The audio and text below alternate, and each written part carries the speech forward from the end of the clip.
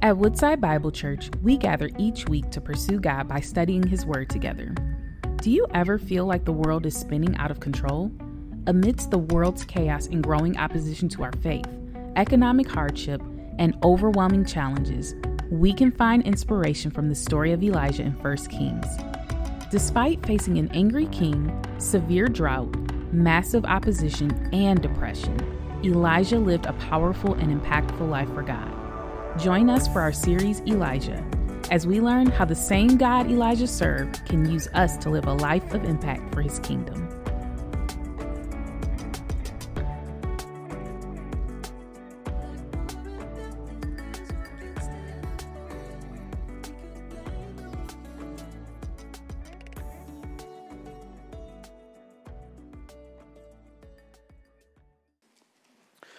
Well, it's good to be with you this morning. I'm glad that we're here. If you have your Bible, please open it up to 1 Kings 17. We are going into the Old Testament in the next month. We're going to go back, as it were, into some incredible stories of a life of faith and trust, and perhaps some stories in the Scriptures that you are not familiar with. I was mentioning to our worship team this morning before we began services, as we were praying, I've preached one sermon in my entire ministry career here at Woodside in 1 Kings, just one.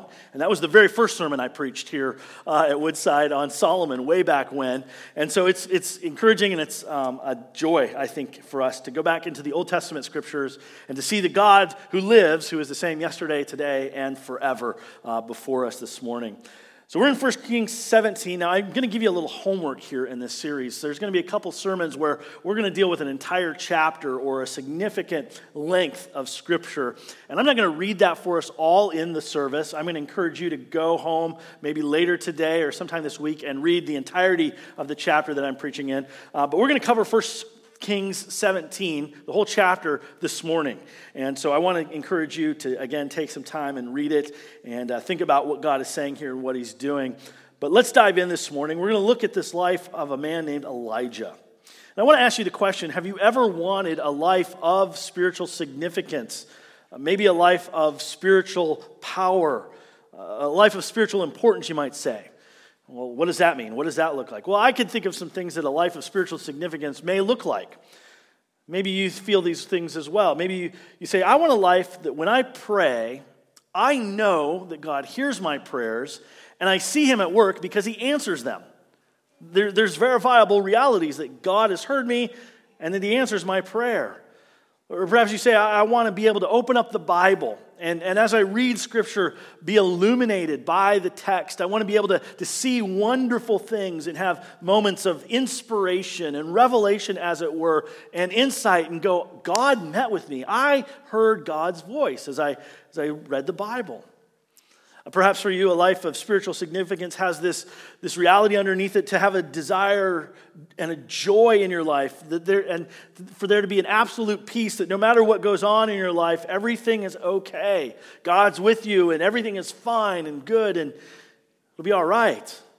You want to be the kind of person that, having spiritual significance, is able to share the good things that God has done in your life, to be able to talk about Jesus and what He's done, and share that with people who don't know Him, and in such a way that you are persuasive and even contagious, and people, as they hear you talk about Jesus, they ask you questions about Him, and they say, that God that you serve, Jesus, the one you follow, I want to know Him too. I want to walk with Him. Perhaps you want the life of spiritual significance that looks at your sin and the things that bog you down and slow you up in your race of faith. And you see, as you confess your sin, that sin defeated. And the besetting sins of your life are conquered, and you're victorious at every turn. That you really experience spiritual growth and passion and increasing measure and ability. You don't find the troubles of this world, whether they're high or low, getting you down. You're unmoved, unshakable, dynamic, powerful, and fruitful in your spiritual significance. Now, maybe you think about that kind of life and you say, who wouldn't want that as a follower of Jesus? Like that kind of dynamic spiritual life is something that we would all desire and attain to, but you look at yourself and you go, I don't think I can get there. Like, I don't have it within me to actually be a giant of the faith. I don't think I can be a specific, particular, real big saint in the world. And I think that's one of the challenges that come to us when we read the Bible. When we run into accounts of spiritual giants, of men and women of faith who conquered and did great things, when we read Hebrews chapter 11, the hall of faith, and we see these people like Abraham and Moses and Ruth and Esther and David, we read their life and we say, wow, that was incredible. They were tight with God. They had this close communion and relationship with Him. But if I'm honest, that's not me. I'd love to have the spiritual life that they do, but I'm nowhere near that. I don't feel that from God. And so we walk away a little discouraged. We live in spiritual mediocrity. Perhaps there's a spiritual depression that comes over our hearts. Like, that dynamic spiritual life is there, but I can't attain to it. It's too far gone for me. Well, this series, as we look into the life of one who we might call a giant of the faith, in the Old Testament, Elijah, we're going to see his life. Now, this man, he stood in an amazing contrast to the culture and the world around him. He stood as a prophet for God in one of the most significant shifts in Israel's culture and history. He stood up against the forces of evil in his day that were polluting and corrupting the nation away from God as they worshiped false gods and dove into deep spiritual immorality. Elijah's time frame was in the period of the divided kingdom. If you think about Israel's history, this is some years after King David and Solomon, when the kingdom is fractured and broken, and there's the northern kingdom in Israel and the southern kingdom in Judah, and Israel, the northern kingdom, is under the reign of a guy named Ahab. The writer of the book of Kings talks about Ahab in chapter 16. It introduces us to his reign and his leadership of the kingdom of Israel, and it wasn't a good reign. In fact, the writer in 1 Kings 16:30 says, Ahab, the son of Omri, did evil in the sight of the Lord more than all who were before him. This guy was a notoriously bad leader and sinner. Furthermore, he is described as being one who did more to provoke the Lord, the God of Israel, to anger than all the kings of Israel who were before him. That's verse 33 of chapter 16. So you have this leader who loves to flaunt immorality in the sight of the Lord, does more evil than all the other kings before him in the sight of God, and leads the nation away from worshiping and following the Lord, the God who lives. And God sent a guy named Elijah to him. But lest you think, oh great, here it is, another spiritual leader, another spiritual giant, another saint of old, whose life, if we look at it, might have some nice tips for me. And lest we say, I could never experience the spiritual strength and power he did, I want you to consider what the New Testament writer James says about Elijah and his life. James writes and says, Elijah was a man with a nature just like ours. Did you catch that? Elijah is a regular guy. Just a normal human being. The same nature that you and I possess, the same inclinations, and the same highs and lows that you and I experience, Elijah experienced as well. And so I think that we should maybe pause in thinking about him as such a great spiritual giant and say, what can we learn from a man who had an ordinary life of faith, an ordinary spirituality, an ordinary trust in the Lord, and see what God did in and through him. I want us to see in this series as we walk through 1 Kings 17 through 19, these 3 chapters, what I call the supernaturally ordinary life of faith that Elijah had. And I want you to see his life so that you will be encouraged and empowered that you too can live for Christ in that same way. Just look at our world today. Just as our world and culture is full of moral decay and a dramatic shift, that was the times that Elijah was living in. Just as our times are uncertain and they brim with feelings of abandonment and despair, those were Elijah's times. Just as true faith in the Lord disappears from our communities, so it was in Elijah's day as well. But the God who is the God of Elijah is the same yesterday, today, and forever. Our God has not changed. And these things are written for our instruction. We get a view in on Elijah's life, a man who, as the scripture says, was a man just like you and me, with a nature just like ours, so that we can be encouraged to walk in faith just as he did. So we're going to meet Elijah this morning, and we're going to hear a little bit about the beginning of his ministry and what God called him to do. We're going to be called to an ordinary supernatural faith. In fact, that's what I want to help us see today. What does it look like to live by faith? If I'm suggesting to us that we can have the same supernatural, ordinary faith that Elijah did, I want us to evaluate and to know, what does that faith truly look like? What does that really mean for you and I? So chapter 17 here raises the question, what does a life of faith look like? Maybe the way to ask the question is, what are the components of a life of faith that can be embraced in our own lives so that we can have a supernatural, ordinary faith in the God who lives? Let me show us these two components of a life of faith. They're really simple. First of all, the first component is that of unconditional obedience. A life of faith is a life of unconditional obedience. Now Elijah shows us this first component of a life of faith by the way that he was obedient to the Word of God. You'll hear this over and over throughout this chapter about the Word of God coming to Elijah. The Word of God, the Word of God. There it is. God speaks, and he says things to Elijah, and Elijah has an opportunity to obey and to respond, or to ignore and to walk away. The Word of God is presented to people in Elijah's life. Ahab, this widow that we'll meet in just a moment, and others. And they have an opportunity to believe God and respond in faith or to walk away. Here's Elijah, and let me just give you a little insight on who he is so that you can put yourself in his shoes for just a moment. Chapter 17, verse 1 introduces us to him. It says, "Now Elijah, the Tishbite of Tishbe in Gilead." That's our introduction to him. All right, who is this guy? Where is Tishbe? What does it mean to be a Tishbite? We're living in Gilead. We don't know much about any of these places.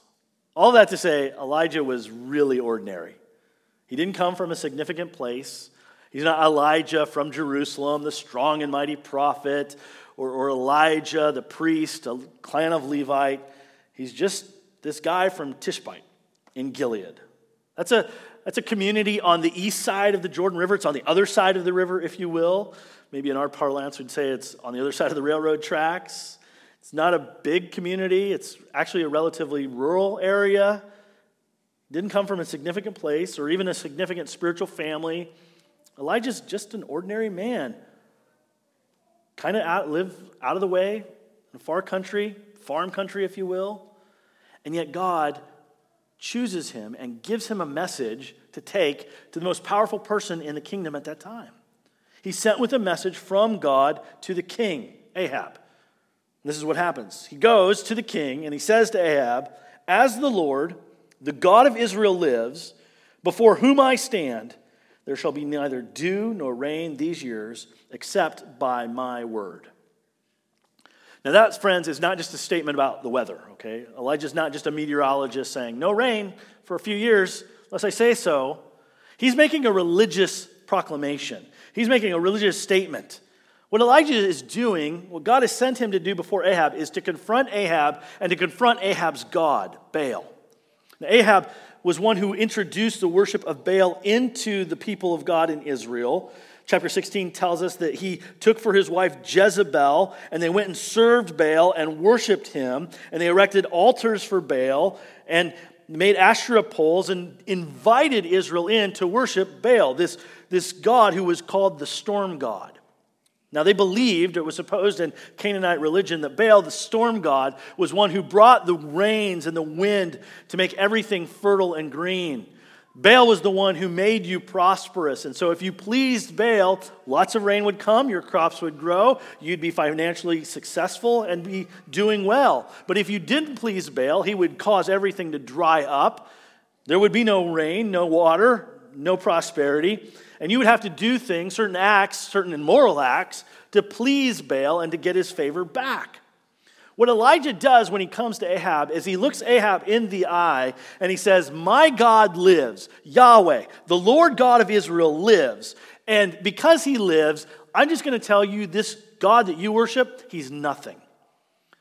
Your God, Ahab, Baal, is a worthless fake. He's a dead no God with no power, and I'm going to prove it to you. Because at my word, at God's word, the rains are going to come. And at my word, God's word, the rains are going to stop. And it's going to be irrefutable who lives. It's not your dumb god Baal. Now, this is a profound statement. This is a challenging statement. Put yourself in his shoes for just a moment. You're an ordinary person confronting the king, saying his power, his religion, his thing is completely irrelevant and worthless. Do you think you're going to be successful with that? Do you think you'll walk away and Ahab pats you on the back and says, hey, we're going to be friends. This is going to be wonderful. Absolutely not. He's immediately in the crosshairs for trouble, merely by proclaiming God's word. So now we should ask the question, well, what's God going to do with Elijah? He's already on the outs. He's a political opponent, a religious opponent of the king, of his wife, of even the people of Israel at that moment, it seems. And here's again where God shows up. Now I want you to see God's care and his provision for his people. This is the God that we worship. Again, verse 2, the word of the Lord came to him. God speaks and he directs Elijah. And he says to Elijah, depart from here, turn eastward, hide yourself by the brook Cherith, which is east of the Jordan, and you shall drink from the brook. And I have commanded the ravens to feed you there.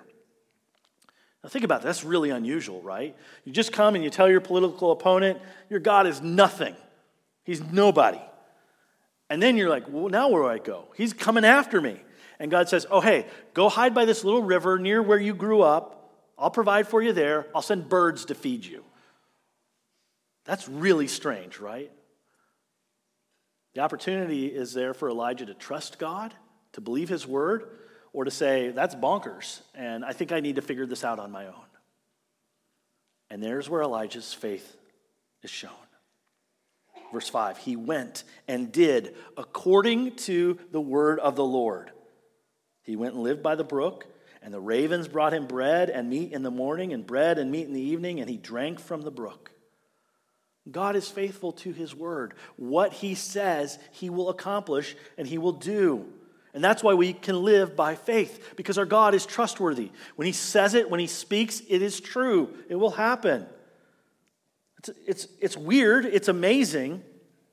What does it mean that God provides by ravens? We don't know, except for the fact that God provides. He cares.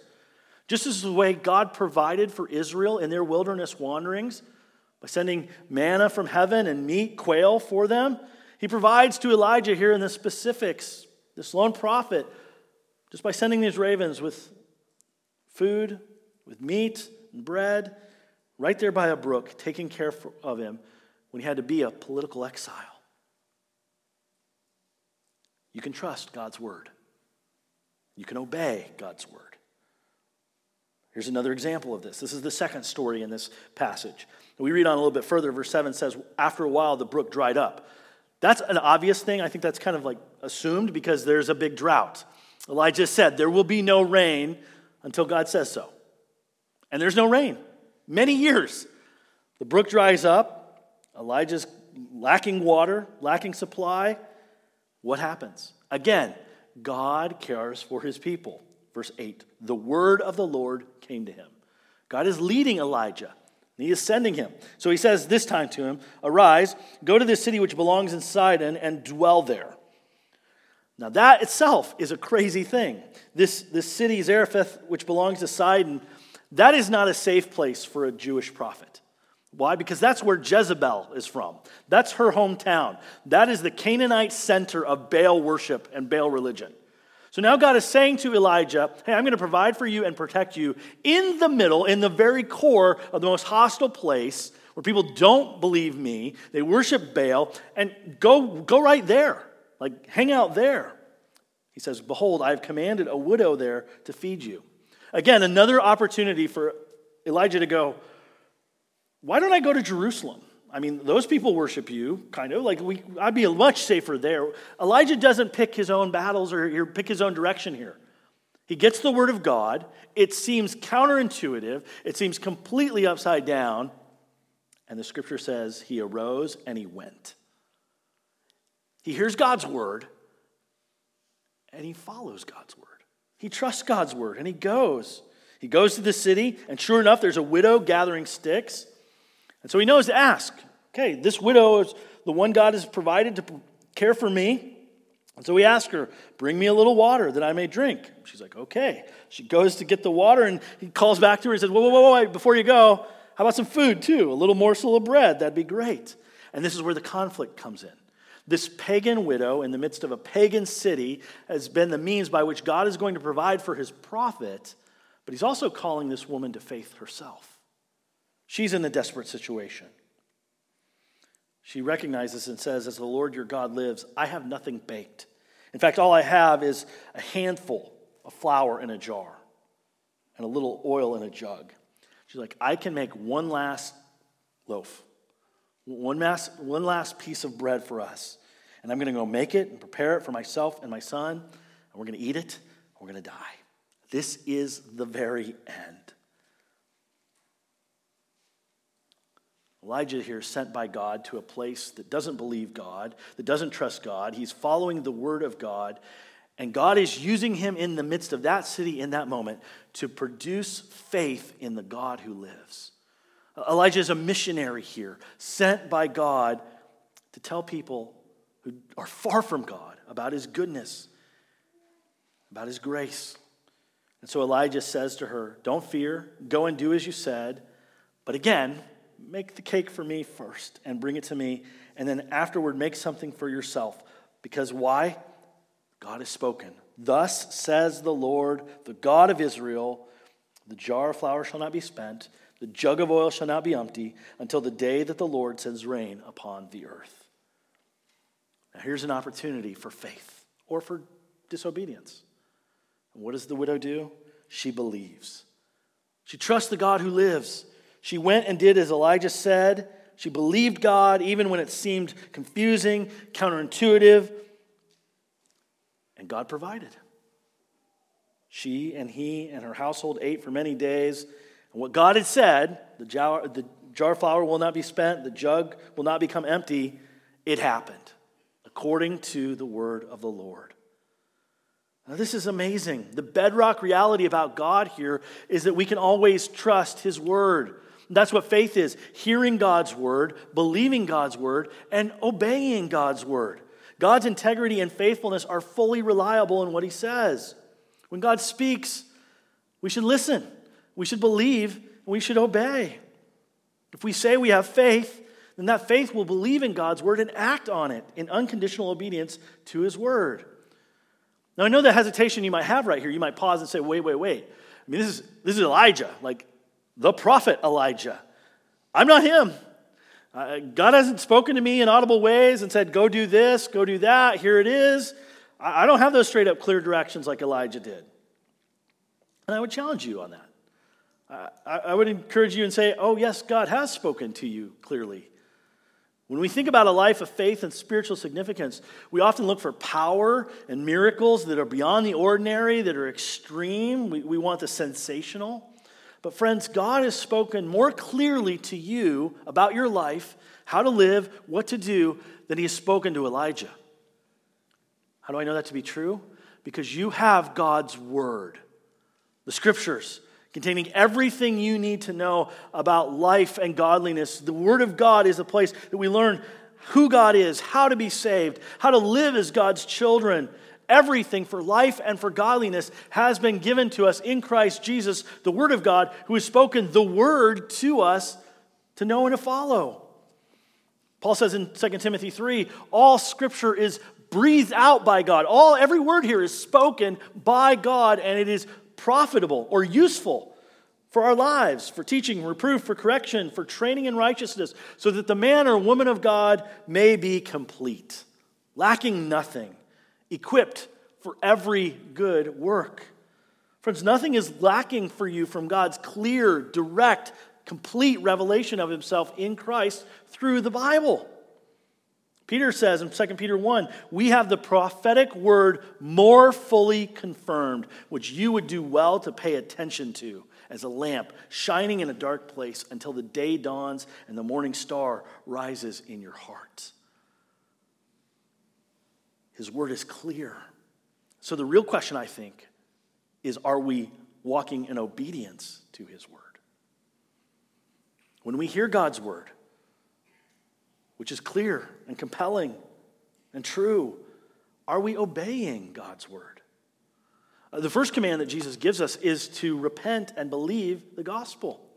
If we just think about Jesus' word, he says, repent and believe, and that's where the life of faith must start. The good news is that Jesus has come and lived in unconditional obedience to his Father on our behalf. That Jesus suffered in our place and died for our sins and was raised to life again on the third day. That's where you and I start the life of faith, repenting and believing the good news. And from there, we're called to daily conform our lives to follow Jesus in obedience to what he has said. I think the problem that we have many times with faith isn't a matter of not knowing what to do. It's that we don't want to obey. We want freedom to do whatever we want. We live in a culture and a world that encourages us to choose our own adventure. And so we don't want to be told what to do, where to go, how it is. We want the autonomy to say, I will pick my life. We don't want to be subject to God's ways and God's laws. So we listen to the voice of the devil instead, who questions everything God says. I mean, do you remember the very first thing that Satan says in the Bible in Genesis 1? Did God really say that? He's still asking us that question. Did God really say that? Oh, no. Friends, you don't need to believe that. Deny that. That's Satan's strategy, to get us to doubt and deny the very clear thing that God has said. And every time we do, we don't live in a life of faith. We live in a life believing lies. But a life of faith says this, Psalm 18, verse 30. This God, the God who lives, his way is perfect. The word of the Lord proves true.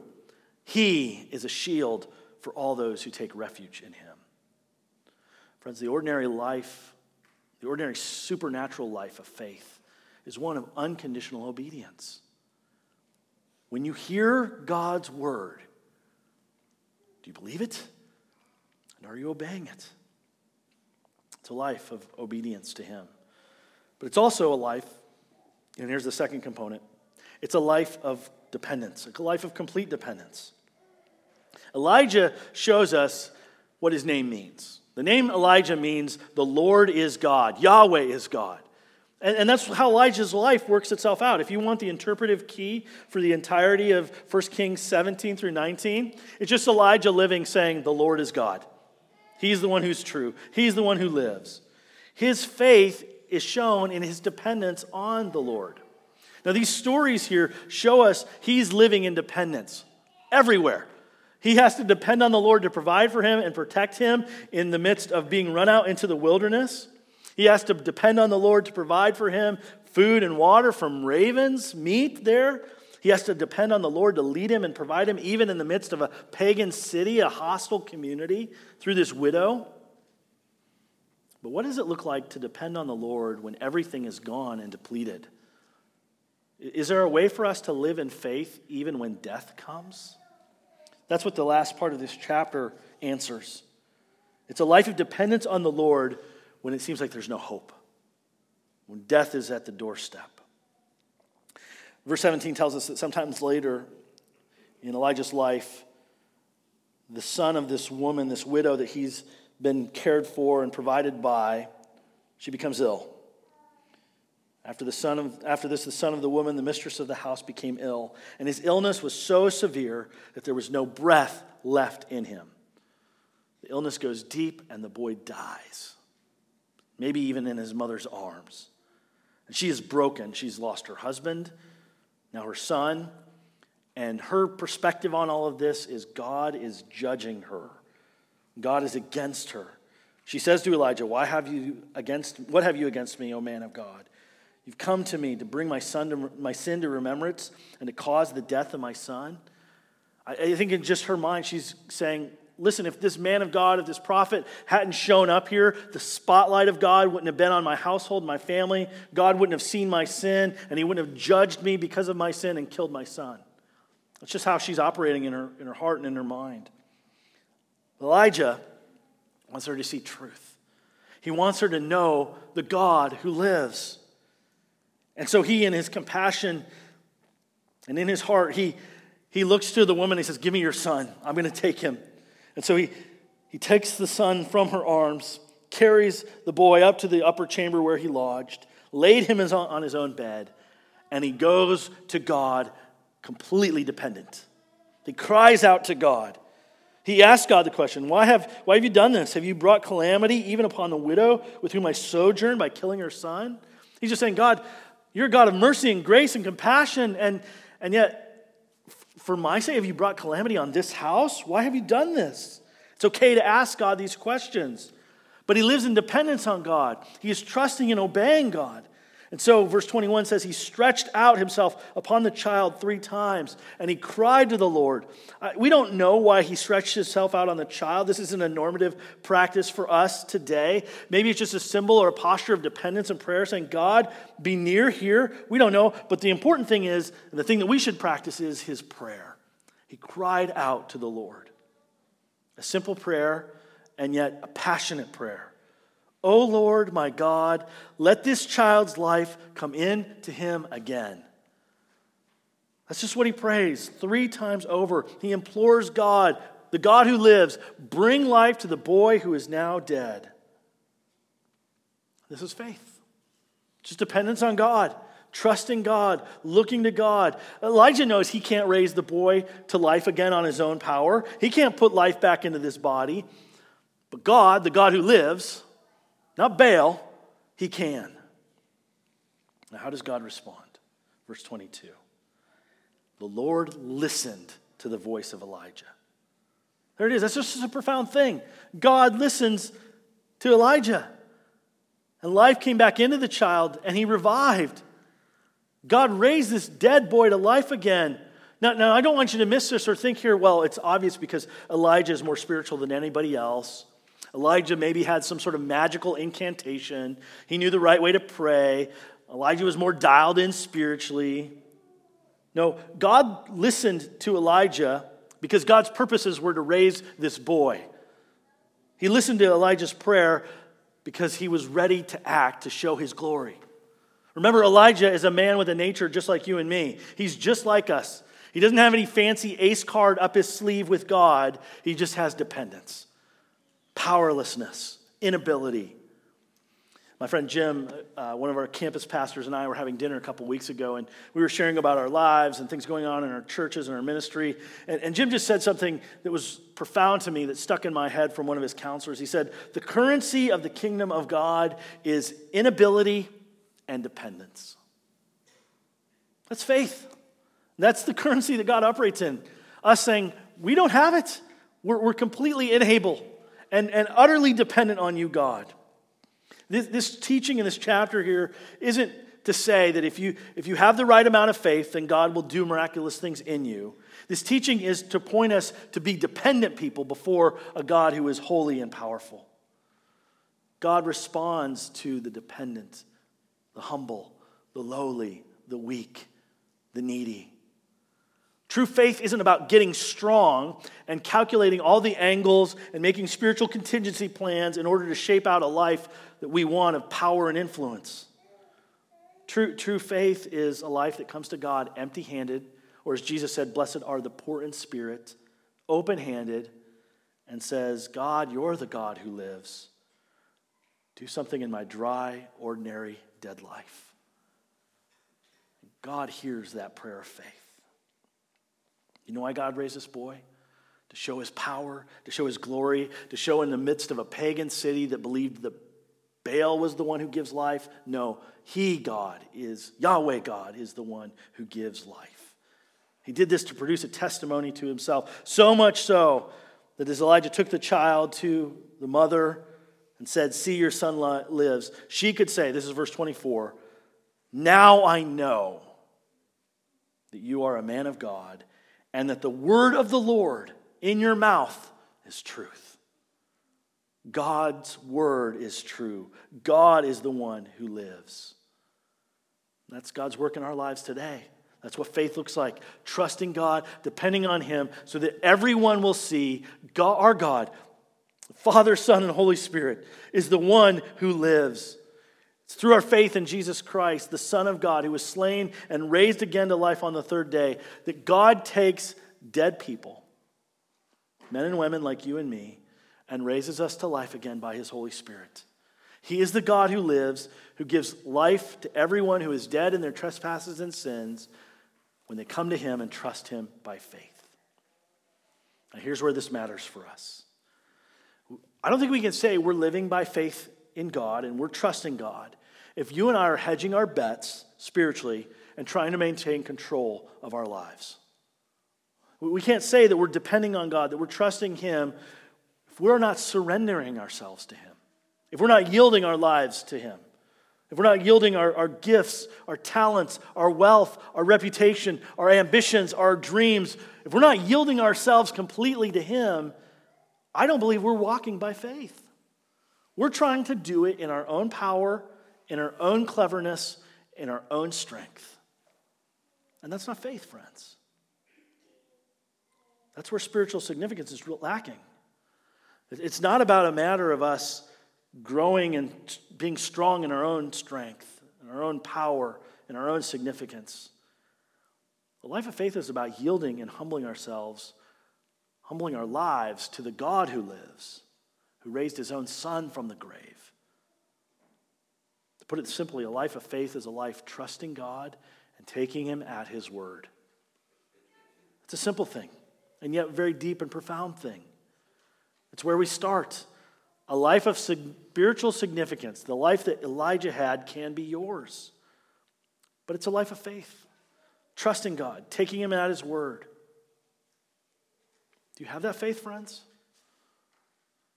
Do you believe the God who lives?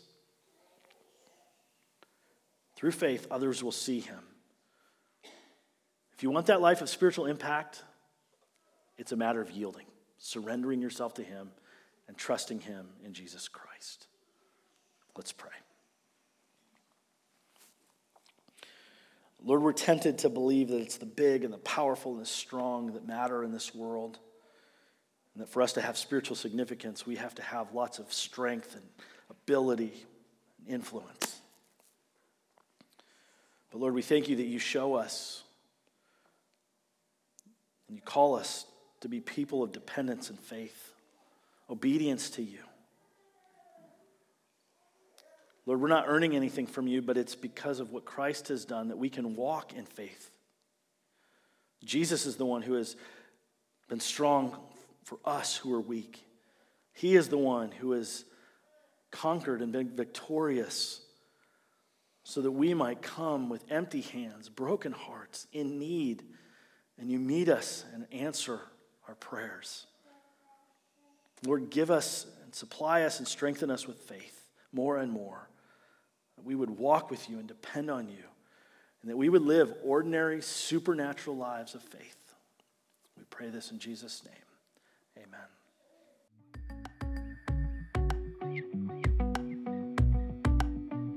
Thank you for joining us as we study God's Word together. We would love to hear how God is moving in your heart and get you connected into the Woodside Bible Church family.